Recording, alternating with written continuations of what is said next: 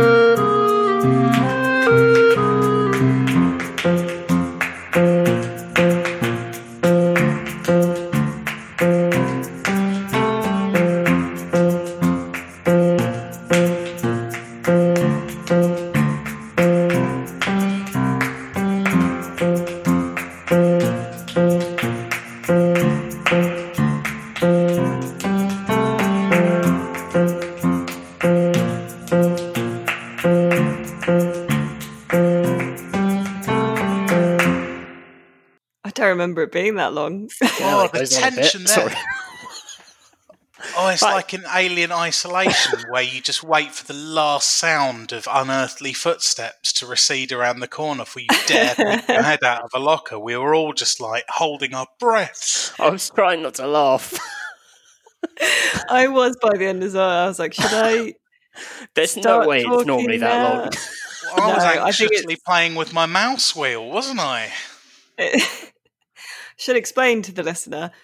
Welcome to the Electronic Wireless Show, episode 97, Rock Paper Shotgun's PC gaming podcast, and the only podcast you need, in my opinion. And this week, we are recording with a slightly different technique where I can press the buttons for stings in real time, and they will Come on, happen. give us a sting, Alex. But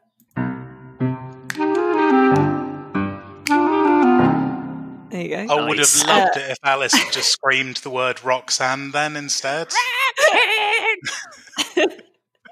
I'd hate to have been called Roxanne because of that song, but that's a side note.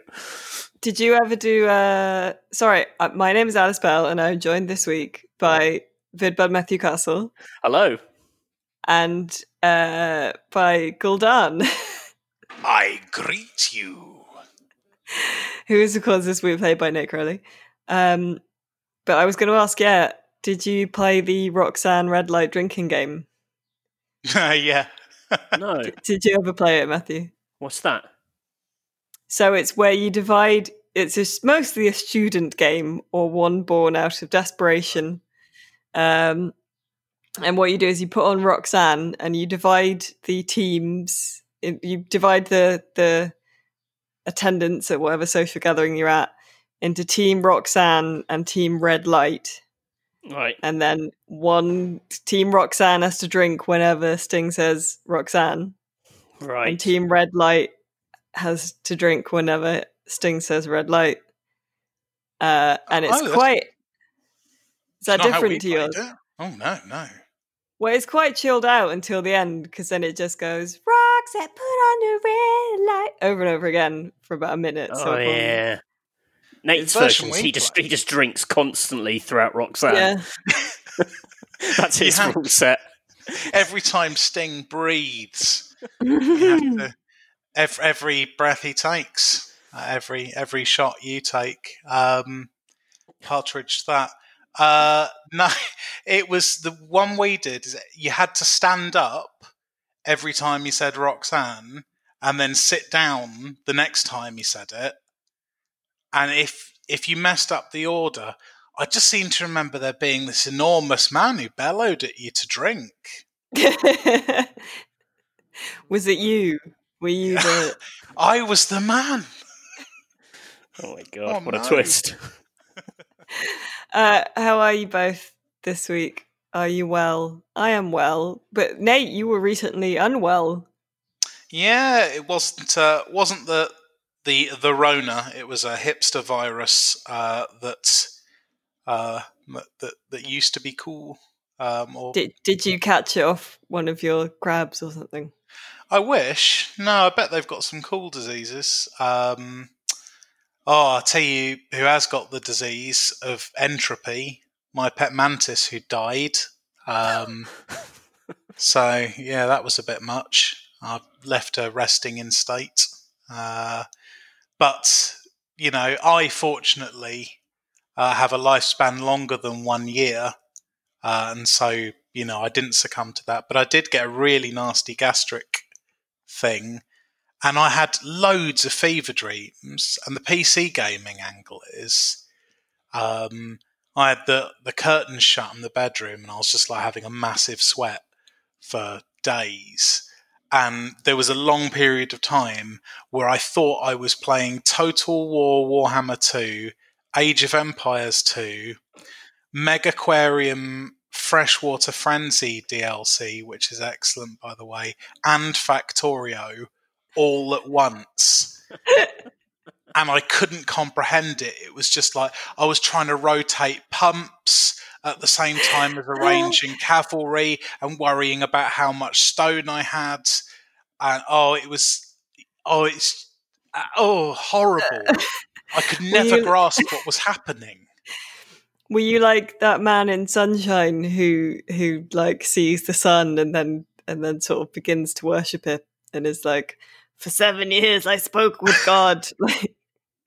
That is it. I think I played the ultimate strategy game that only Christ could master. But for a human, it was just overwhelming. Okay, so, yeah. So a normal few days for Nate, but we're glad you're feeling better. Thanks, man. How are you, Matthew? I am fine. I've got no interesting anecdote like Nate's. I've been in good health and high spirits. I've been playing a lot of Desperados 3 for review, which is brilliant. I'm really enjoying it. So, you're really liking it? Yeah, it's great. Yeah, it's really good. Is it wicked? Yeah, it's wicked. It's a low percenter. Slip that one in for the true fans. We're loving it. There you go. Well, I mean, I don't know how to spin a segue out of that, because horror games aren't necessarily something you dislike. Because I was going to go, I'll tell you what people don't like is being scared. But some people do. But that's what we're going to talk about this week. Thrills, chills, and spills. It's the Halloween special. Halloween special. It's the June the Halloween special.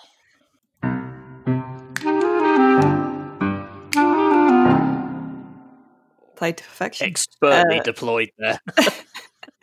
We can only lampshade. Well. We can only lampshade the stings for this first episode because we haven't done it this way before.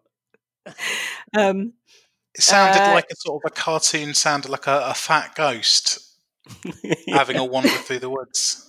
Oh, have you seen that video of the ghosts singing in the graveyard? It's really great. I'll link that in the description. But it's one of my favourite things. Anyway, so this week is a reader suggestion. And you can suggest topics and ask us questions as well by emailing podcast@rockpapershotgun.com. But this week, we're talking about scary games, the games that have scared us the most. Matthew, do you want to start? Yes. I guess that was meant to be a spooky voice. I don't know. Yeah. I'm going to kick off with The Evil Within, which is the Mikami horror game made by Tango Gameworks, which is sort of famously what Mikami went to do after leaving Capcom. Was obviously involved with Resident Evil 4 and then went to make his own thing. So everyone was very excited because, the master of survival horror or this genius designer was going to tackle it afresh. And it's weird because it's an action game. So like it's not like big on jump scares. If anything, the stuff which is scary about it is quite cliched. It's all like, giant butchers and it's blood everywhere and barbed wire and it's all a bit kind of, sort of heavy metal-y, kind of sort of a bit like, a bit lame. No offense to fans of that. But what I really loved about this game is it. Have either of you played it instantly? No.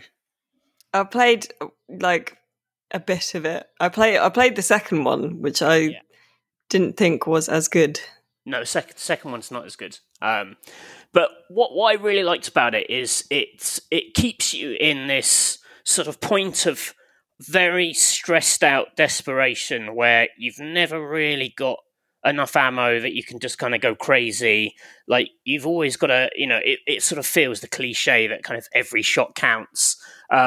It's that by design. I think Mikami did this in some earlier stuff too, but I definitely remember reading this about Evil Within, like the game kind of changes resources on the fly to make sure you never have too much. So if you've got lots of a particular ammo, it will starve you of that ammo for a bit. So it's designed to kind of keep you kind of hungry in a way. And that combined with just the bleakness of the sort of the world, which, like I said, it's really cliched. And when you look at a screenshot, you're like, oh, that's naff. That's like a naff idea of something that's scary. But it combined where I was just genuinely on edge throughout. The deeper I got into it, the more kind of stressed out, and it was just so relentless. Like, lots of games talk about being relentless and visceral, but that's one of the few where it genuinely, I just wanted to get through it, and it became like that mental hurdle of wanting to beat something kind of became scary, if that makes sense. That does make sense. And I do think a lot of the monster design in it is really good as well. I'm just still hung up on the giant butchers. Like, that just sounds like a premise for a really melancholy sitcom. I don't know, just about really huge butchers with hands too big to do anything, more delicate than just hurl sides of beef around. But they want to trim really delicate lamb roasts. Yeah, I think there was a butcher at the start. The big thing in it. So, you're backpedaling on the giant. No, there wasn't. The first bit of it's like a slaughterhouse, and there's a butcher-like character. But the kind of iconic enemy is a man with a safe for a head. Yeah, and I think he was called Boxhead. We called him Boxhead on the magazines. So I remember when we were redesigning Official Xbox magazine, we were joking about having a regular feature, which was what's in Boxhead's box. And it was just the idea that he's got something awesome in this safe, and every month you'd open it and it would be something inane and stupid. But yeah, he was definitely a thing. There was a butcher, but it was more about the man with the safe for a head. Man with the safe. It's very metaphorical as well. They all represent like someone's trauma that they've. That's a guy he's very scared of safes. Yeah, exactly. Yeah. He's very tight with his cash. I liked the monster design in the Evil Within 2, but I did feel that it became a bit because it had open world, almost survival-y elements. Yeah. And that made it less scary because you could just run away.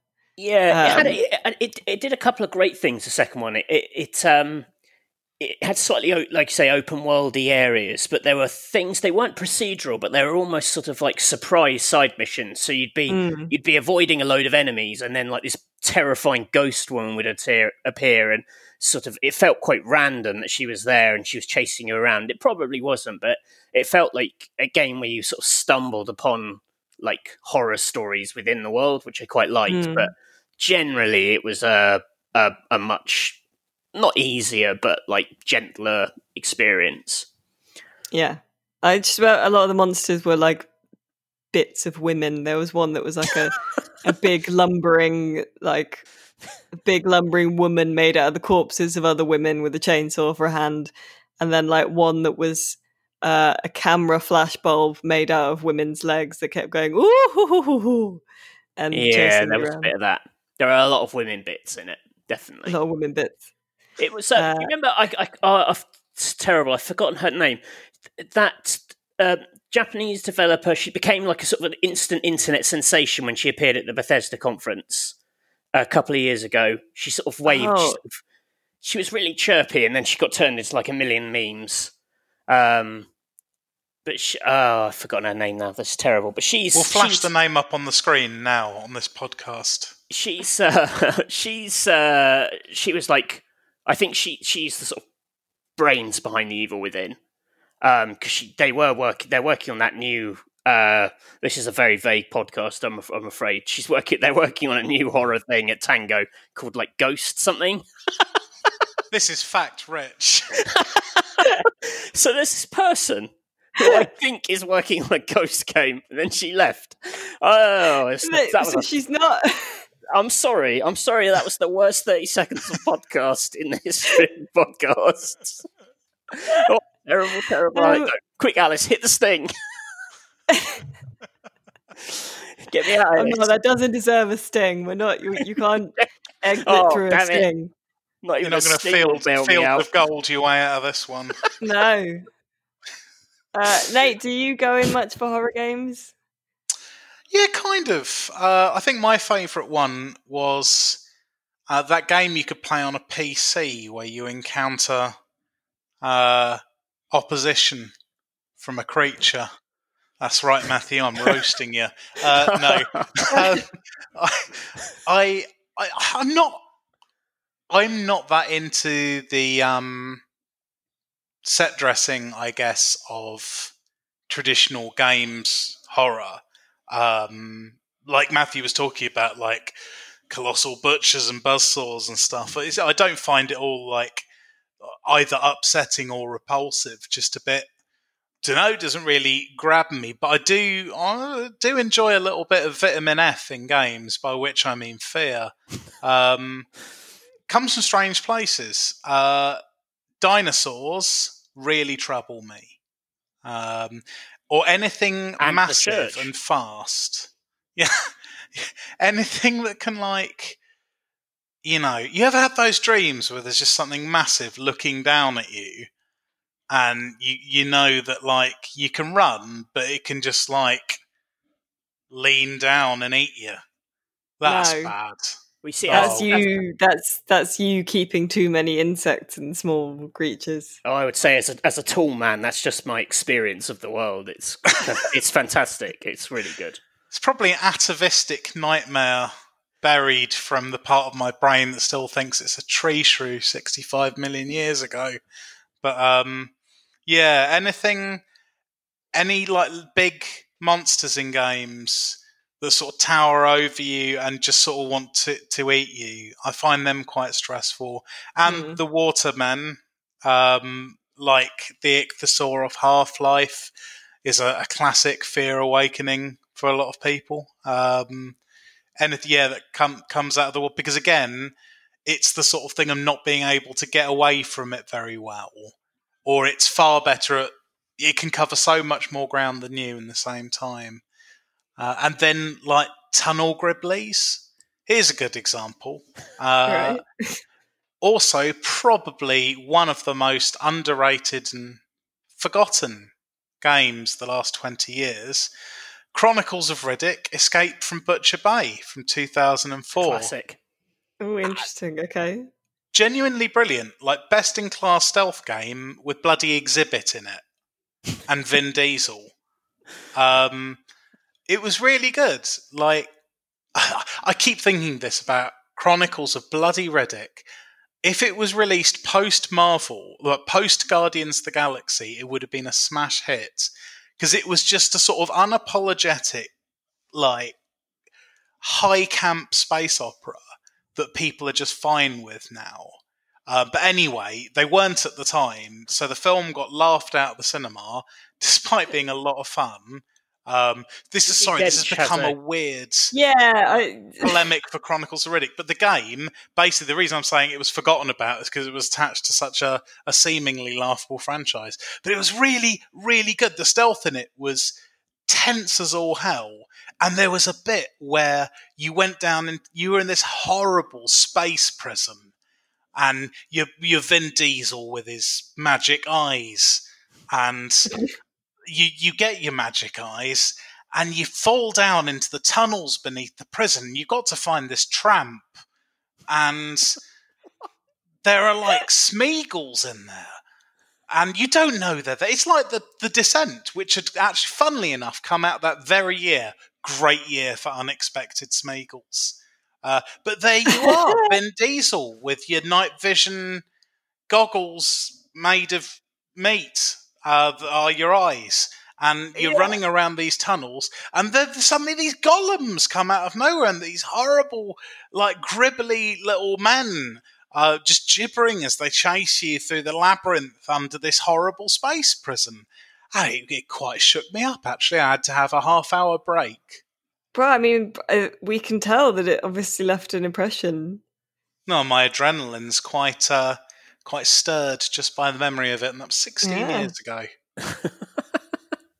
Unexpected horror in action games is actually a really good source of vitamin F, because like not massively scary, but like the new Tomb Raider games tend to have a sequence where it puts you in like a scary cave with like mad monsters, and you're used with to unexpected golems.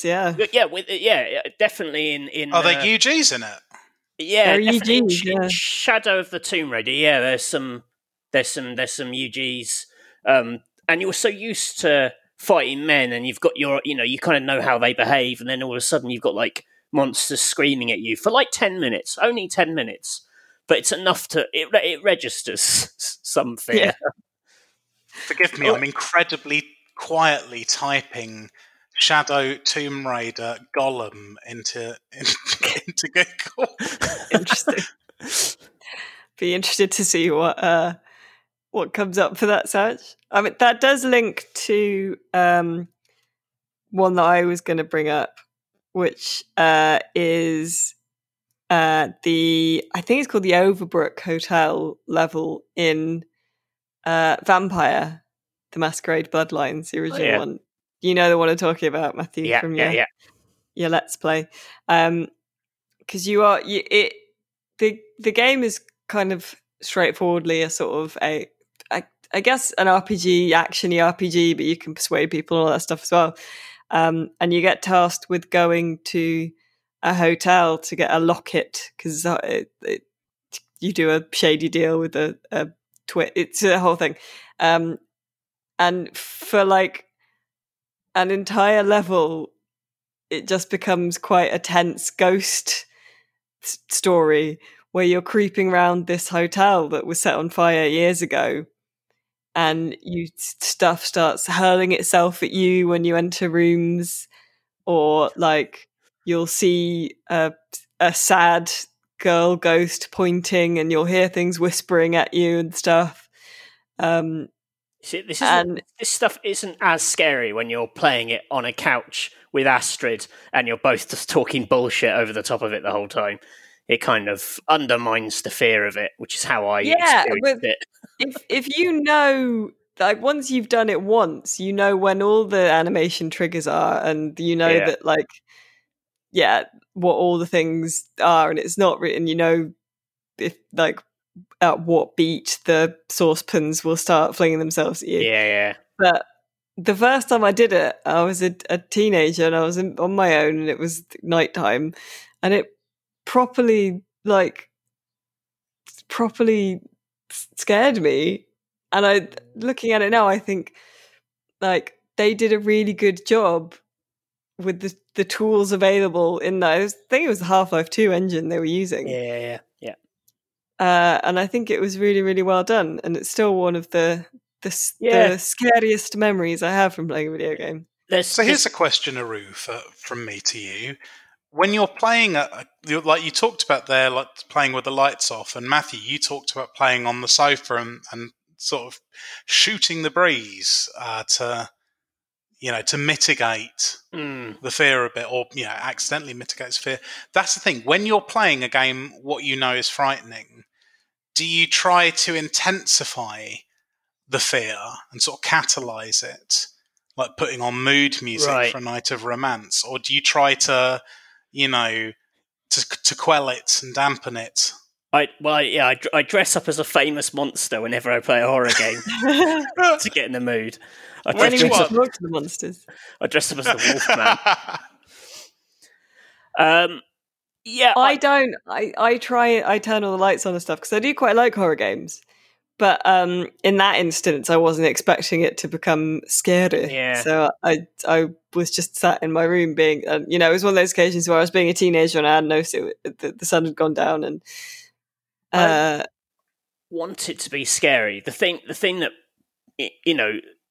if it's designed to be scary, I want it to scare me. And I am easily scared. Like the thing that kind of bugs me outside of games is where you get people who are really into horror films, but they've watched so many of them, they're completely desensitized to anything. There's nothing you can throw at them that scares them, and yet it's the only thing they like is horror films, which now don't work on them.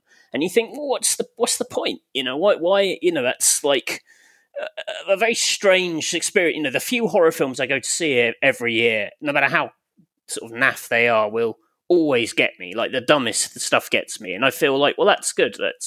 It's kind of working. That's what it should do.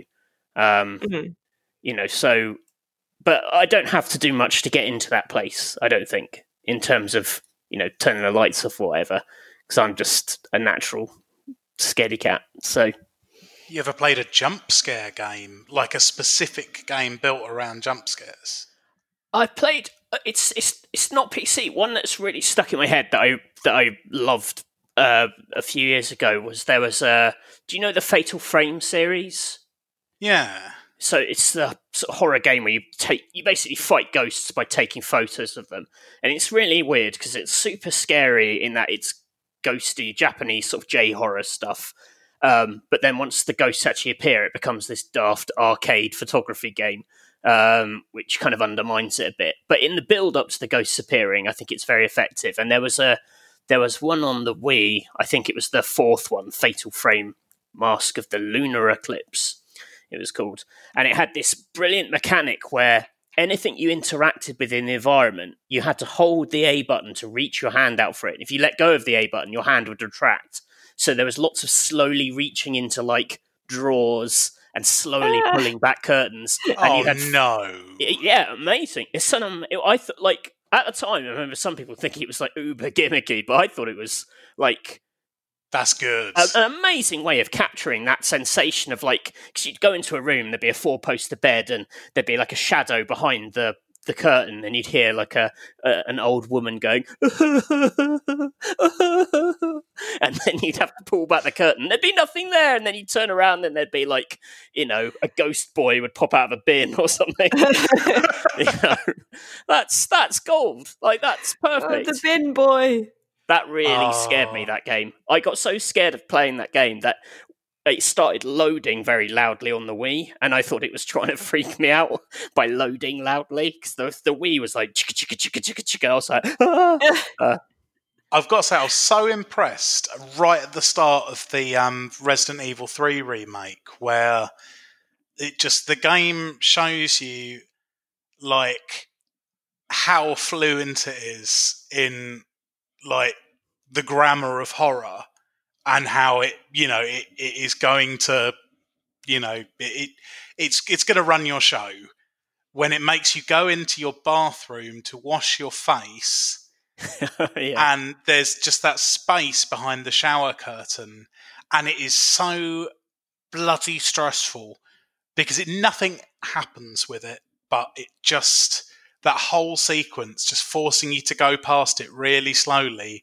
like twice. There's absolutely no way that's coincidence at all. It's a brilliant bit of design because it just really unnerves you over nothing.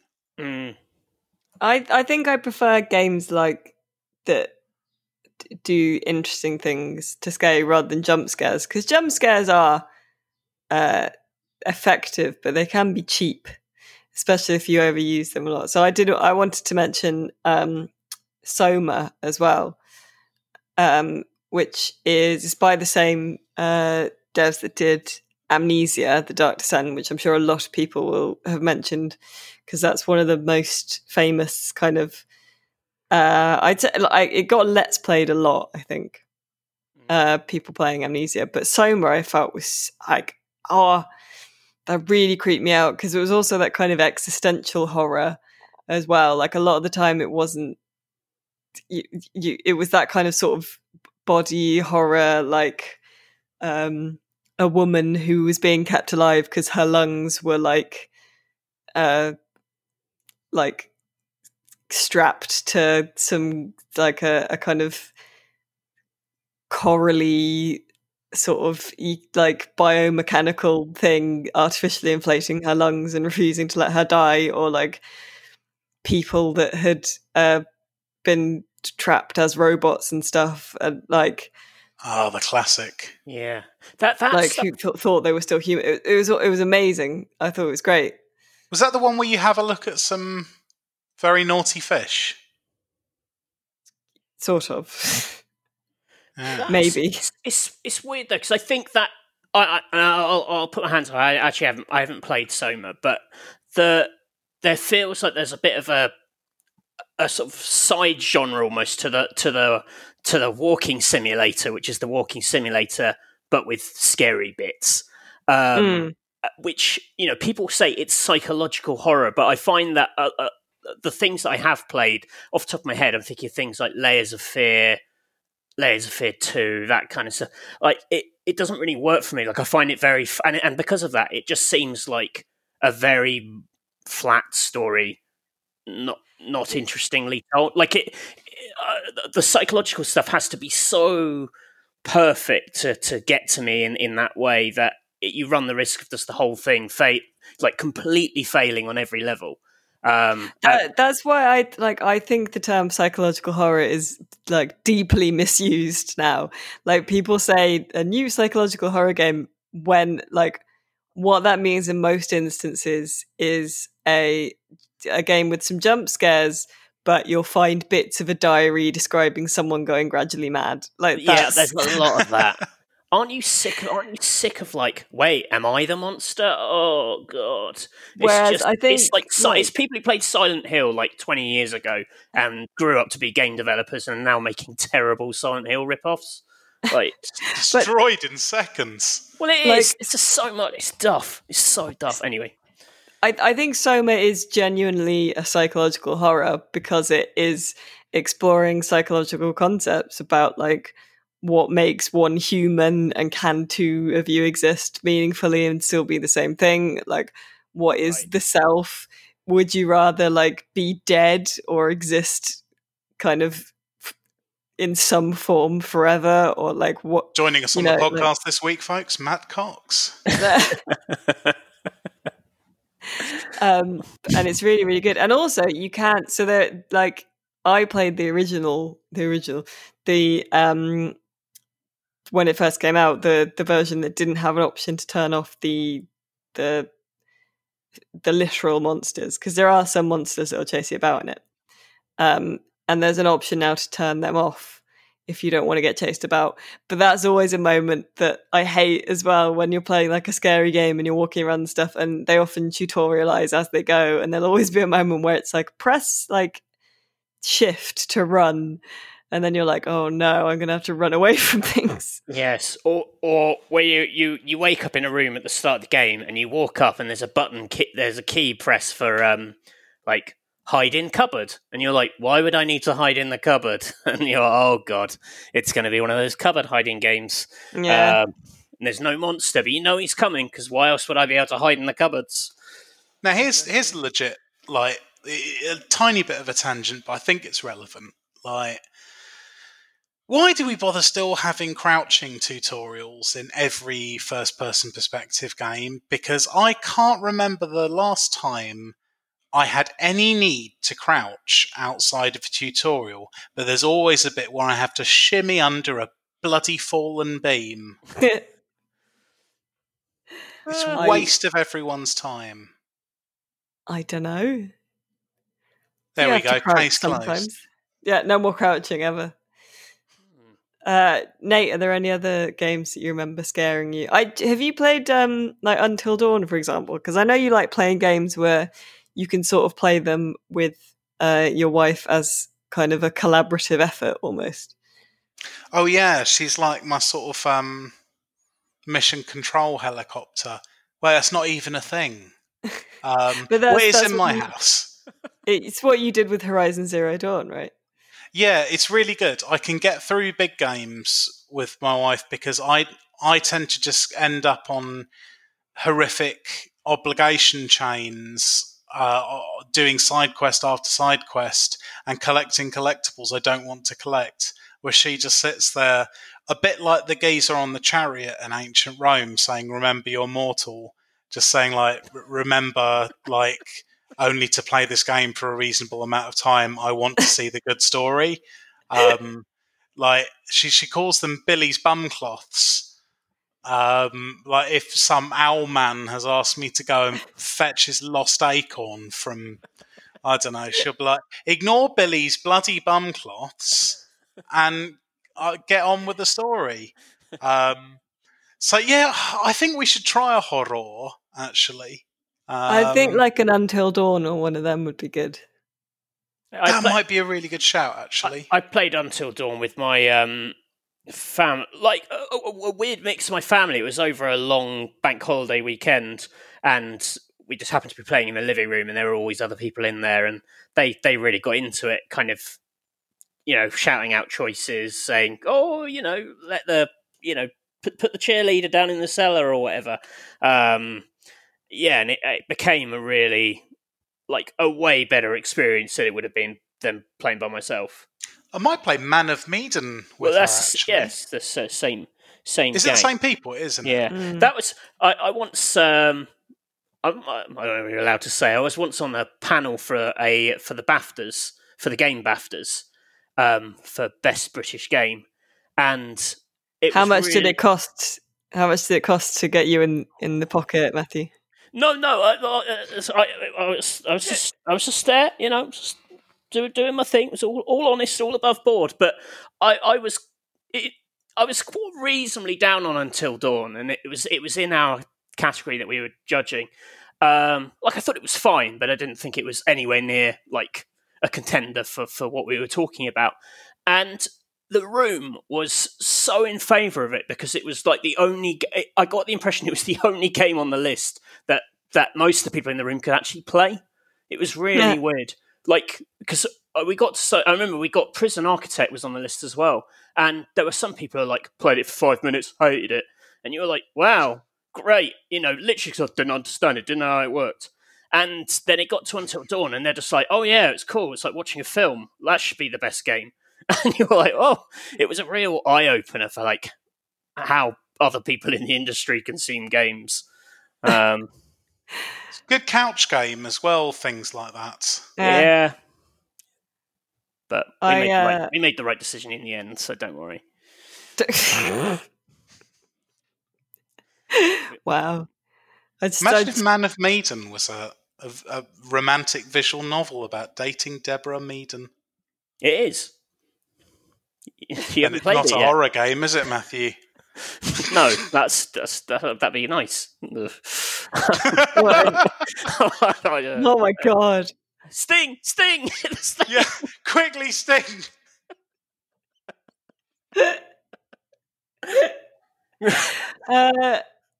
Any more for any more? Any other horror games you want to shout out?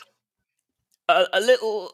I haven't played it in a long time, but a little shout out for Condemned: Criminal Origins, which was it was on PC. It was a Xbox 360 launch game, so it's one of those games that loads of people have played because it was like that, or Call of Duty 2.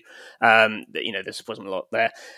Which was, you were investigating crimes. You were sort of a policeman, but the big thing about it was smashing in sort of homeless maniacs with pipes.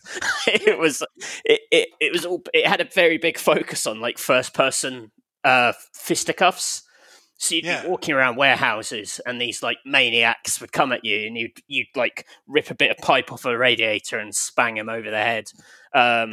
But it sounds really socially compassionate. it was pretty broad. I don't think it would necessarily get made now, but it had a level in a shopping mall with loads of mannequins, and some of the mannequins were maniacs dressed up as mannequins.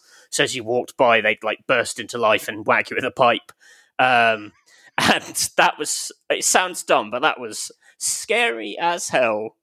Very, very like sort of like Seven, kind of David Fincher kind of aesthetic, very like just permanently drizzling, set at night in warehouses. It was just grubby. It was a grubby game. Any game when you hit a homeless guy with a pipe is grubby, I think. Oh yeah, like in every sense. Yeah, it's just. I mentioned it at the beginning of the podcast, but one of the absolute bangers of the genre, Alien Isolation.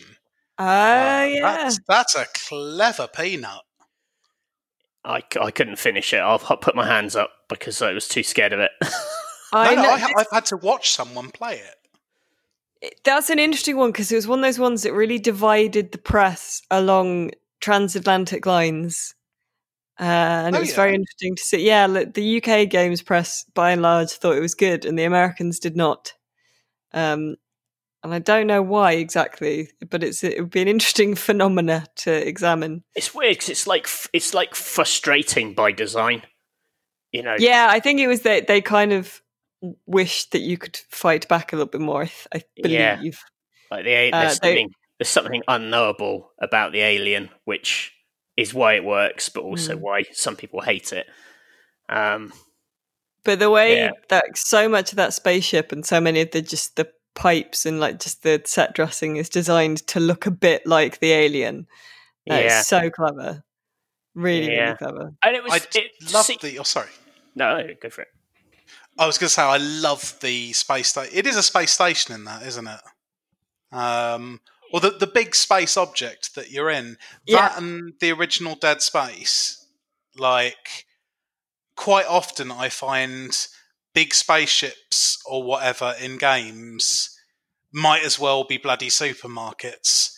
Like, yeah, they've got like the right set dressing, but it doesn't feel like you're on a vessel, you know, or like you can't picture the overall. Like you know that you are on an arbitrarily designed level within no particular overall 3D space, but whether through illusion or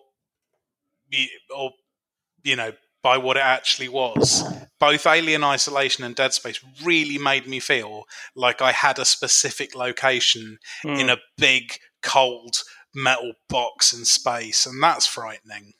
Definitely. Dead Space is something I put in with Evil Within. It's a similar vibe, you know, just relentlessly stressful. Like it's a really doomed situation you're in, so it just becomes extra scary because of that. The Dead Space has the eye bit in it as well, or is that Dead Space 2? I think that's Dead Space 2. Yeah. What's the eye bit? Dead Space 2, that some sort of health check thing, and you have to like guide a needle into your character's eye. Oh, yikes. You know what else that happens in? Only Chronicles of Bloody Riddick. It's not all the door locks in that controlled by a needle going in your eye. Or am I imagining it? In Riddick, isn't like every door locked with a big eye needle lock? I mean, when I say it out loud, it feels like that's not true. I don't seem to remember that much corneal puncturing. I mean, it would be a lot. In just you wouldn't want to work in that prison because it'd be no. You're like, be ghastly. God. Can't we just use keys? There was the cop in Pitch Black, the Chronicles of Riddick precursor, who was addicted to space drugs that he would wang into his body via the corner of his eye in a needle. Right. He's probably been in a prison. Right. Yeah. I don't think the locks are eye puncturing. That would be dumb. That would be an HR nightmare, wouldn't it? Well, it would be difficult when you're trying to get people to come and work at your prison. Like it's like the opposite of a perk. You know, you'd have to bring it up in the interview. Well, how do you feel about this? I'm gonna give the floor to Nate for a brief moment because we haven't mentioned Five Nights at Freddy's, but Nate has been doing quite a bit of research into Five Nights at Freddy's. Yeah. It'd be a shame if we didn't have a few little bits of Five Nights at Freddy's kind of trivia and tidbit. Do you want a sting? I can give you a sting and everything. Yeah. Let's have If You Love Someone, Set Them Free. Okay, here you go.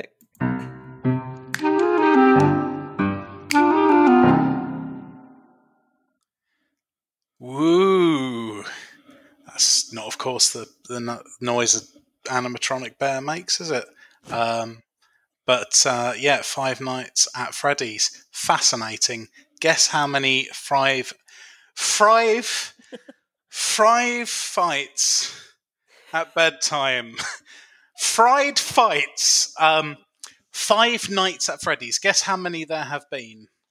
5? Okay. I'm trying to remember what was the last one. I'm gonna say 6. So Matthew, you're saying 5 and you're saying 6? Yeah. Sorry, it takes me a while to count. If you ask us a question to which you don't have the answer. I was initially going to give you the wrong answer because I had counted a section heading on Wikipedia as a game while scrolling through. That was bad of me. There are 12. 12? Yep. So in the main series, there is Five Nights at Freddy's, Five Nights at Freddy's 2, 3, 4, Five Nights at Freddy's Sister Location, Freddy Fazbear's Pizzeria Simulator. Oh, I remember that one. Five Nights at Freddy's Help Wanted. Then the spin-offs. Five Nights at Freddy's... as I'm concentrating harder and harder on not mispronouncing Five Nights at Freddy's, I'm saying it more and more like Matt Berry. It sounds like you've just taken a tramadol and it's starting to kick in. There's Freddy in Space 2. Five Nights at Freddy. It's like the scene in a film where someone's taken a bad drug and like someone in the club is like, "Nate, are you okay?" And that bit in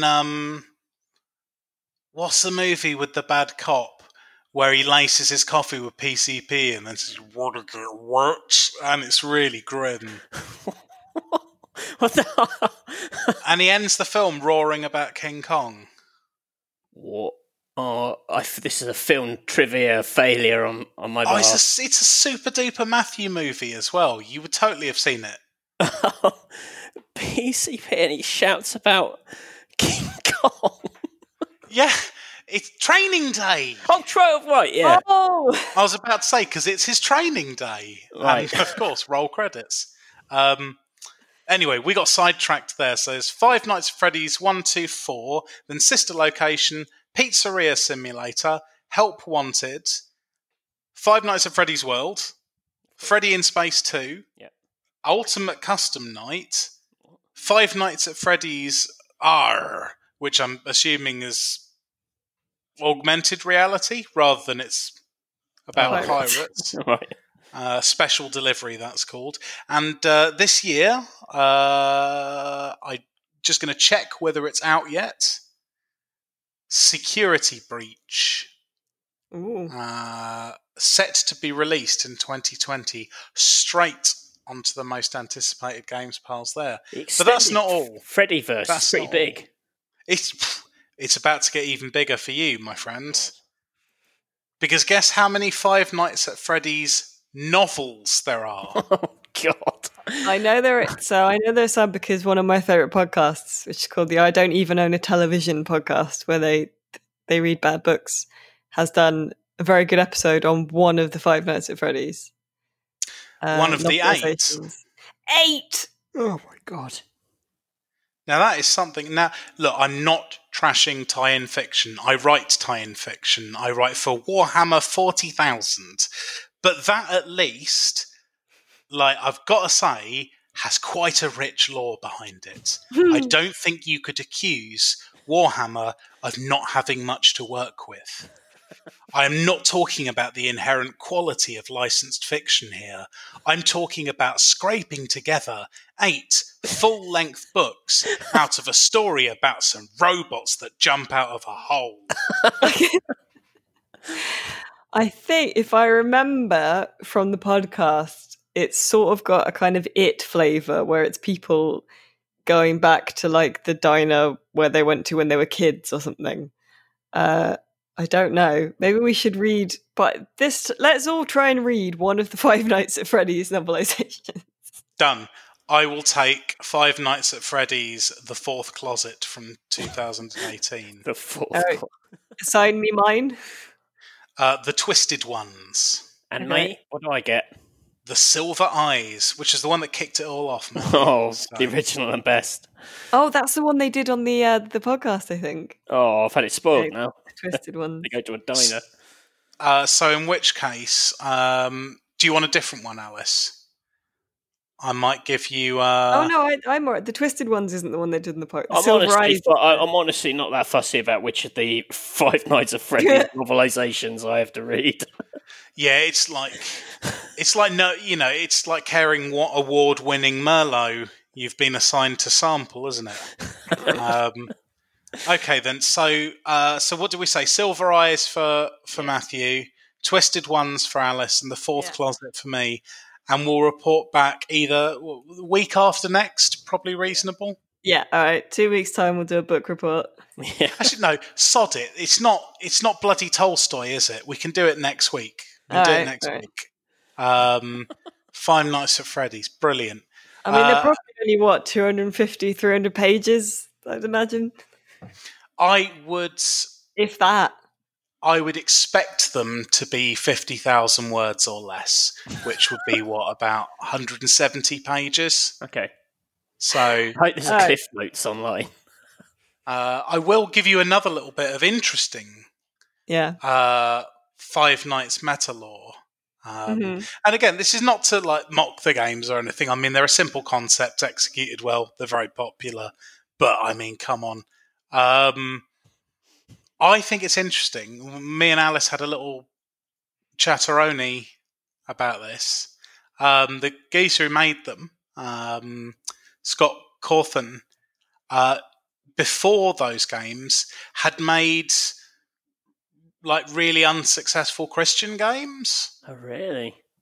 That is interesting, isn't it? It's quite a surprise.com.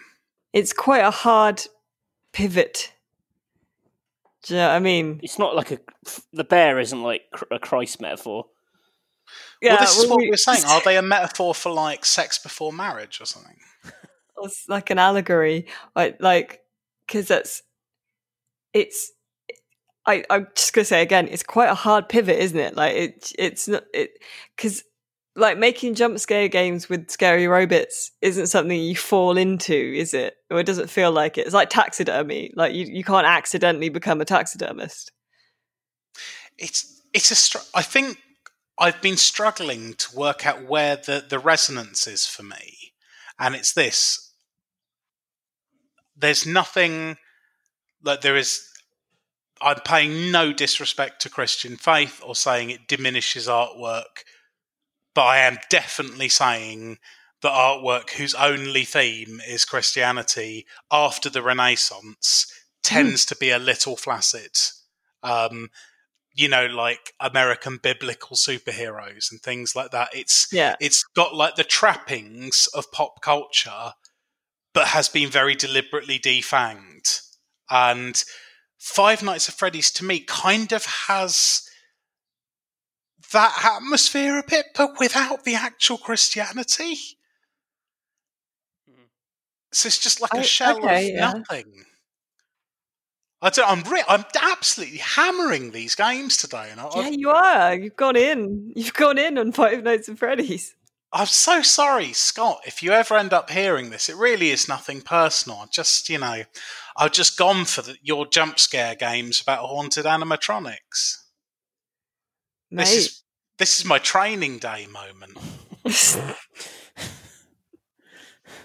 I'm off the rails. At least you've not taken PCP, though, innit? Not yet. Shall we move on then and quickly do some questions? Yeah, please. I'm becoming a monster. Responses. I actually had prepared some fake.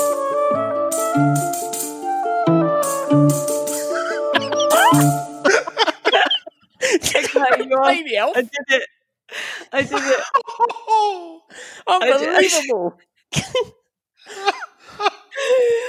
I can't believe he just cancelled me out with some jaunty oboe. I want Matthew's game. Oh, Matthew, Nate suggested we make up. It's fine. It's fine. I say it's fine.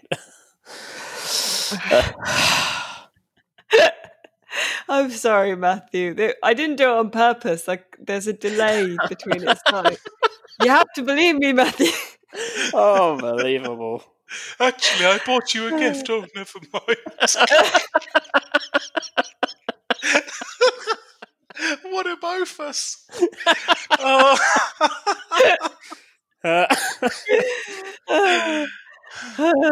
Okay, we asked on Twitter what games have scared you the most, and Nate retweeted it and got his own responses. Got quite a few, actually. So Alec Mia, RPS and Peace. It's been interesting is that people have said like things that have scared them from not explicitly horror games. So Alec, RPS and Peace, said, I got such overwhelming and terrifying vertigo from the narrow cliffside paths high above the desert in Half-Life's outside bits that I immediately stopped playing and didn't return to it for 18 months. I don't know the bit he's talking about because I am but a child. Because I've not played the original Half-Life. I played Half-Life 2. Well, you've got a perfect opportunity now with Black Mesa to experience that fear for yourself in HD, I assume. I do get stressed out about very narrow first-person paths. It's that floatiness of not knowing what your feet are meant to be doing. True. There's a bit of that in Half-Life Alyx as well, where you kind of teleport around some balcony ledges where I felt a little bit, oh god. I'm quite happy to fall in an abyss. Oh yeah. Yeah, I mean, it's just, gravity. It's not a T-Rex. Richard Cobbett says the final bit of Monkey Island 2 in the tunnels with LeChuck, only nightmare I've ever had about games. That is quite creepy.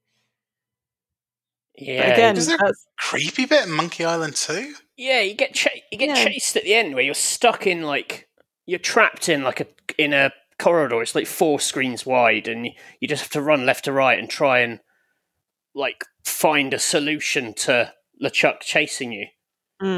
Wow, sounds like I'd hate that even more than the rest of the game. Wow.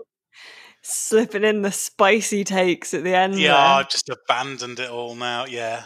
Just throw that one out there. Oliver Gerlach. That is how it's pronounced, isn't it? I'm very sorry. I believe so. Says, I can't handle Subnautica at all. As soon as I get out of the first area, it's too much for me. The prospect of anything coming out of the depths at me is terrifying. I've had legitimate scuba diving training, so this makes no sense to me at all. Oh, yeah, that big bastard that's like Tim Curry off of Legend, but on a snake. I had a crush on Tim Curry off of Legend when I was a little kid. I've been listening to some really good electronica recently, some synthwave or whatever, which has got hilarious amounts of sampling of Tim Curry in Legend. I love it. A vote for Condemned Criminal Origins from Mark Allman. He's also scared of the mannequins, I would imagine. Very good. Steve has mentioned Alien Isolation as well. Aaron Waite has said the locker room bit of the original Silent Hill. I, to my shame, have not played Silent Hill, so sorry. My wife said Fear or Fear. Yeah. Gave me the right old heebie-jeebies as a teen. Yeah. Very much inspired by Japanese horror films, but with a sci-fi environment. Nice use of audio for making you get jump scared. Good ending.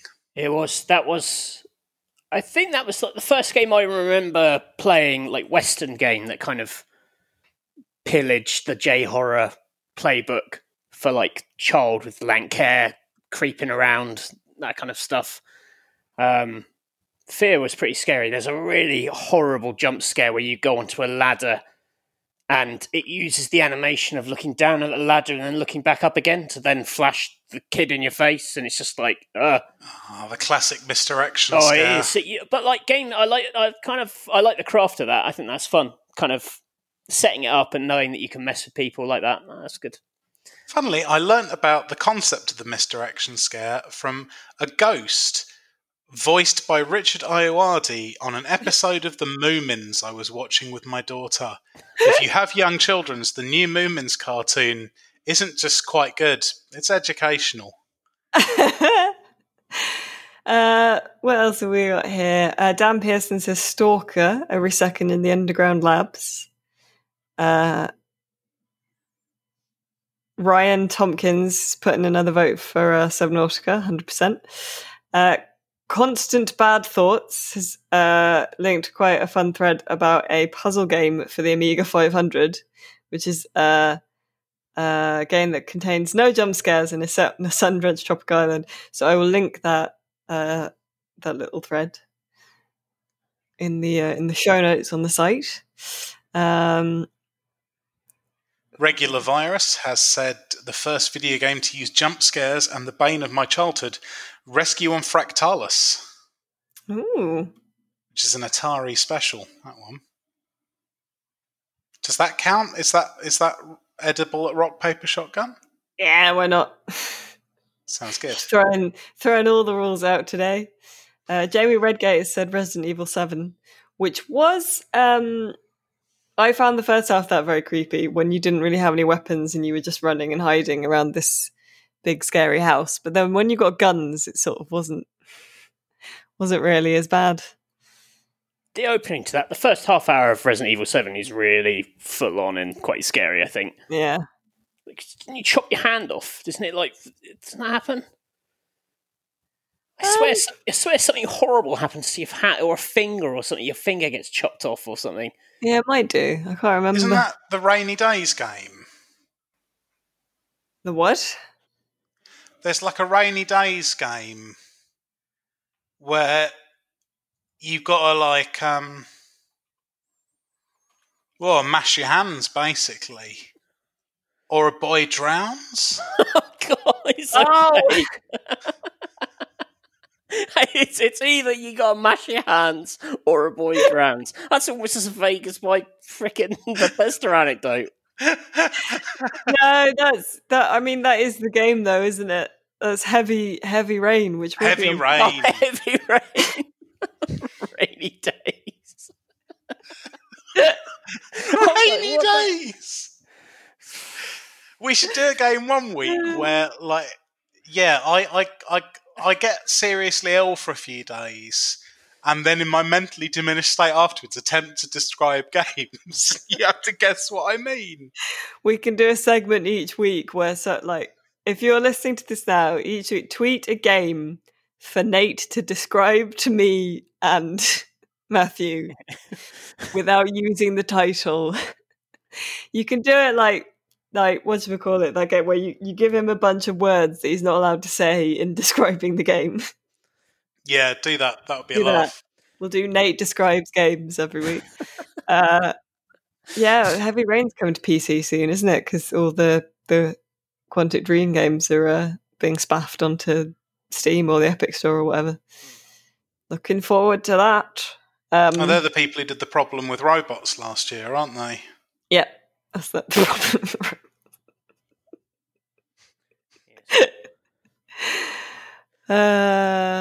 What else? We've got a few votes for System Shock as well.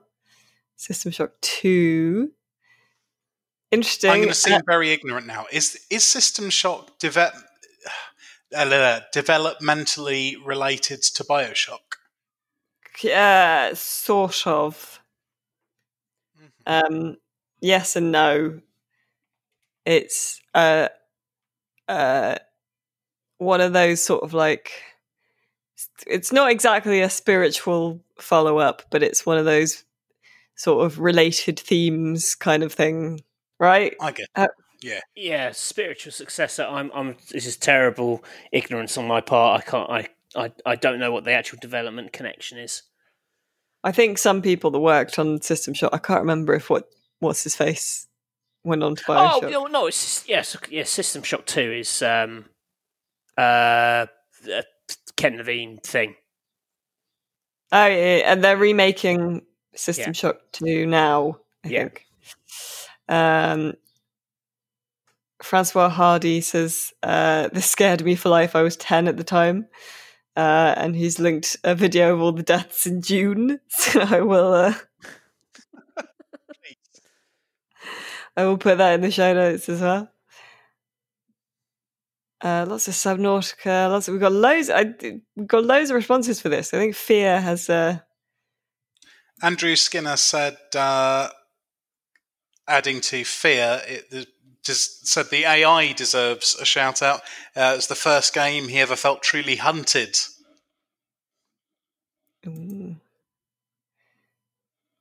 Leonard says Soma as well. Everyone has good taste. Well done. Any more you want to highlight from your side, from your unofficial tweet, Nate? Just a couple of but I'll pick out the highlights. Jack Milton said Forbidden Siren. Have you come across Forbidden Siren? Yeah, that's I think it's a PlayStation exclusive. I think it's the one where you're trying to escape. You're trying to get out of a village, and there are zombies, but you've got the ability to like project into the zombies' heads and see what they're seeing. So you have to work out where they are based on what they can see to escape them, if that makes sense. That's bro. Yeah, it's like definitely got a big cult following. There's been quite a few of them. I'm pretty sure they're PlayStation exclusives. I might be wrong. Actually, all the other ones. I say all the other ones. The other few are all PlayStation ones as well. So don't exist. Yeah. I guess your tweet wasn't as quality as you made it out to be to start with, Nate. So a bit more quantity, yeah. Oh, good to see a little vote for Jeff from Half-Life Alyx from Calvin Wong Say Loon here. Have you played Alyx yet? No, who's Jeff? Jeff's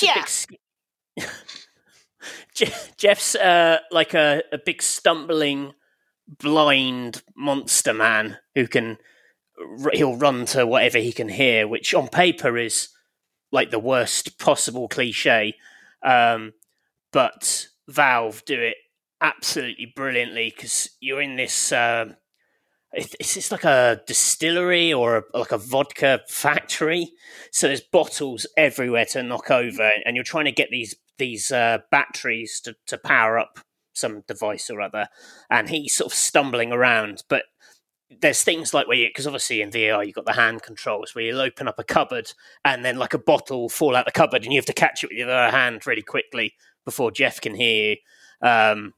Who named him Jeff? Well, because he was a guy called Jeff, I think, who got turned into a monster. It's one of those cute little Valve that, they're like, oh, we call him Jeff or something, and the chapter is called Jeff, yes. I think. And then you're like, what the hell is Jeff? And then you find out, which I've spoiled now, apologies.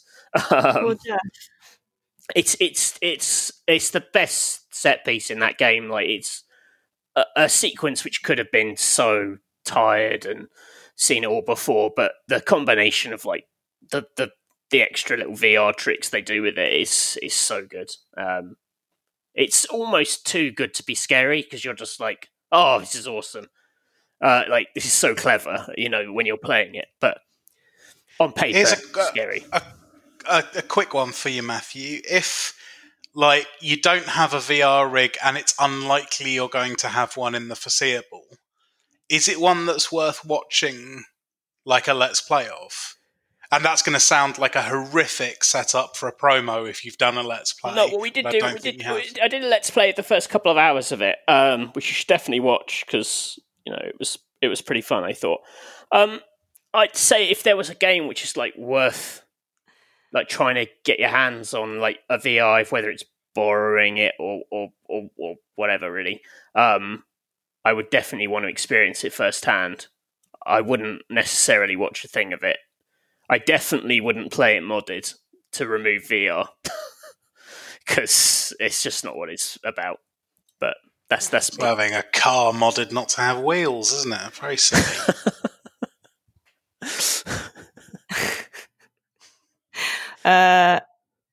Lovely stuff. I think then we can do a little sting and transition to saying goodbye.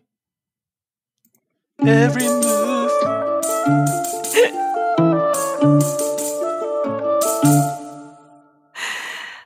So yeah, it's come now to the end of the podcast. Thank you for listening and bearing with us to this episode 97 of the Electronic Wireless Show.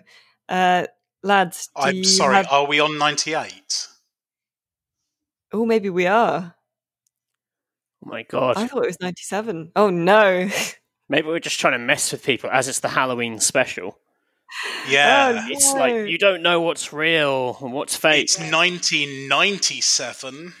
Nothing is more frightening than uncertainty. It's episode 90-something anyway. And lads, do you have your recommendations prepared?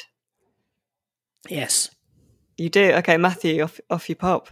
I would recommend a subscription or a free trial, because I believe they do exist, to the BFI player, which is the British Film Institute player, which is a streaming service that gives you access to BFI films, but they've currently, or a film collection created by the BFI, and they've currently got an amazing Japanese season on, which ties into a season that they would have been doing, I think, if cinemas weren't shut down. Everything from, there's really old school stuff. There's some anime in there. There's some J-horror in there. We watched Audition the other night, which I don't know if you've seen. Goodness, Audition. I feel Audition's a great film. It is. It's quite a lot. It's one of the few horror films I don't mind watching, like, because it's like a drama for an hour and a half and then an absolute horror show for the last half hour. And the first hour and a half are like quite enjoyable as a drama. And then the last half hour is not quite as bad as you remember it, but it delivers the goods at the end. It's like a snake with a gun nailed to the very back of it. Well, no, because a snake is scary in itself. I'd say it's like a baguette with a gun nailed to the end of it. A baguette with a snake in it. No, it's a baguette with a snake, but like coiled at one end. So you're eating the baguette, and you're like, "This is nice," and then you get to the snake. The classic sting in the tail. Yes, that's how you deliver it, mate. Okay, Nate, do you have a recommendation? I'm gonna. Well, I hadn't prepared one, so I'm going to run back to the trench full of Moomins and fortify myself there. How did you not have one prepared? We do this every week. I don't experience many things. Plus, he hasn't got anything to promote this week. Actually, no, I do. Actually, this podcast episode, like, imagine the ruins of Tokyo. Matthew is Godzilla. I'm Mothra. And like the rubble is labelled stuff like, spoilers from Half-Life Alyx and Five Nights at Freddy's. Monster Battle over Tokyo. No, I am going to make a recommendation, actually. It's the Fluval Spec 5, which is a premium nano aquarium of 5 gallons in volume. I apparently purchased 2 of them while in the depths of a fever. Also a vast quantity of live moss and a load of triops eggs, which will hatch into small desert shrimp. So that's it. You can either get a BFI subscription or some shrimp. What a combo. They love Japanese cinema, known for it. But really good tank, 5 gallons, longer than it is wide, perfect for a desktop or a coffee table, about 18 inches long and about 7 across. Really lovely if you want to get into aquascaping, a planted tank. If you modified it, you could possibly run a nano reef aquarium in there as well, marine setup with, I don't know, maybe a small protein skimmer and some modifications to the lid. Good LED for plant growth, decent mixed filter media. I've been running the lower model of spec for a year now as a shrimp tank, and really recommend the range. Finger slowly reaches for the sting button. I was tempted. Press A to continue aquarium pitch.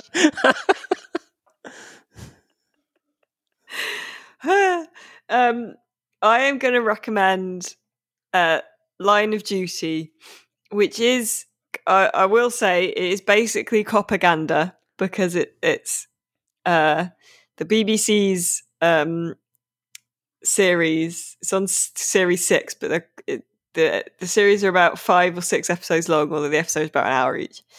And it's a series about AC-12, which is Anti-Corruption Unit 12, and they investigate corrupt cops.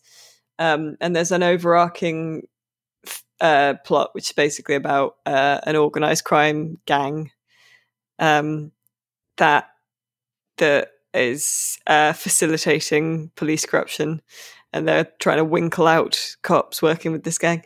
And it's both good as a drama and also very funny. Without meaning to be. There are some very good performances in it. Vicky McClure is very good. There's some other really, really great supporting cast members. But there's also some really funny stuff in it. Like, the head of the unit is a guy called Ted Hastings. Oh, don't make fun of Ted Hastings. I'm not going to make fun of Ted. Ted's great. All right. But like, he in like series 3, they introduced this female like lawyer character who's like a civilian who works with the police force, and she's really gunning for Ted, and everything she says is like dripping with innuendo almost. Is it meant to be funny, or? No, it's not. It's just certain things I find very funny. Like she'll be like, you haven't got a corrupt bone in your body, Ted. And then the inference is it's kind of like, but I'd like a bone in mine. Like everything she says can be interpreted as a really breathy kind of come on, and that makes me laugh a lot. And also, one of the main characters, like his type seems to be like women that are materially involved in cases that he is investigating, and he gets told off, and his response is always like, with respect, I'm a normal bloke with a normal private life. It's none of your business if I've fingered a witness. Like, unbelievable. Is this recent? I've never heard of it. It's on iPlayer. The latest season is on iPlayer, and then the other series are on Netflix. And it's good fun. It's really good. Yeah, it's and also bonus extra way to enjoy it more is to sing Line of Duty in time with the instrumental theme music, because the theme music goes like da da da da. So when we watch it, we kind of roar "Line of Duty, Line of Duty, Line of Duty" until the music stops. It's terrifying. I was hearing that as Lion of Duty. It's quite an image. So that's my recommendation, is to loudly sing the Line of Duty theme song when you have open windows, and will probably alarm your neighbours. Excellent. Well, thank you very much for listening to episode 97 or possibly 98. We will confirm that of the Electronic Wireless Show. Don't forget to follow us on Twitter, where we will tweet out questions and solicit questions for the podcast, which is at Rock Paper Shot. And you can email us with comments, questions, suggestions, feedback for the podcasts at podcast@rockpapershotgun.com. Matthew is a vidbud on our YouTube channel, which is youtube.com/rockpapershot. We have merch.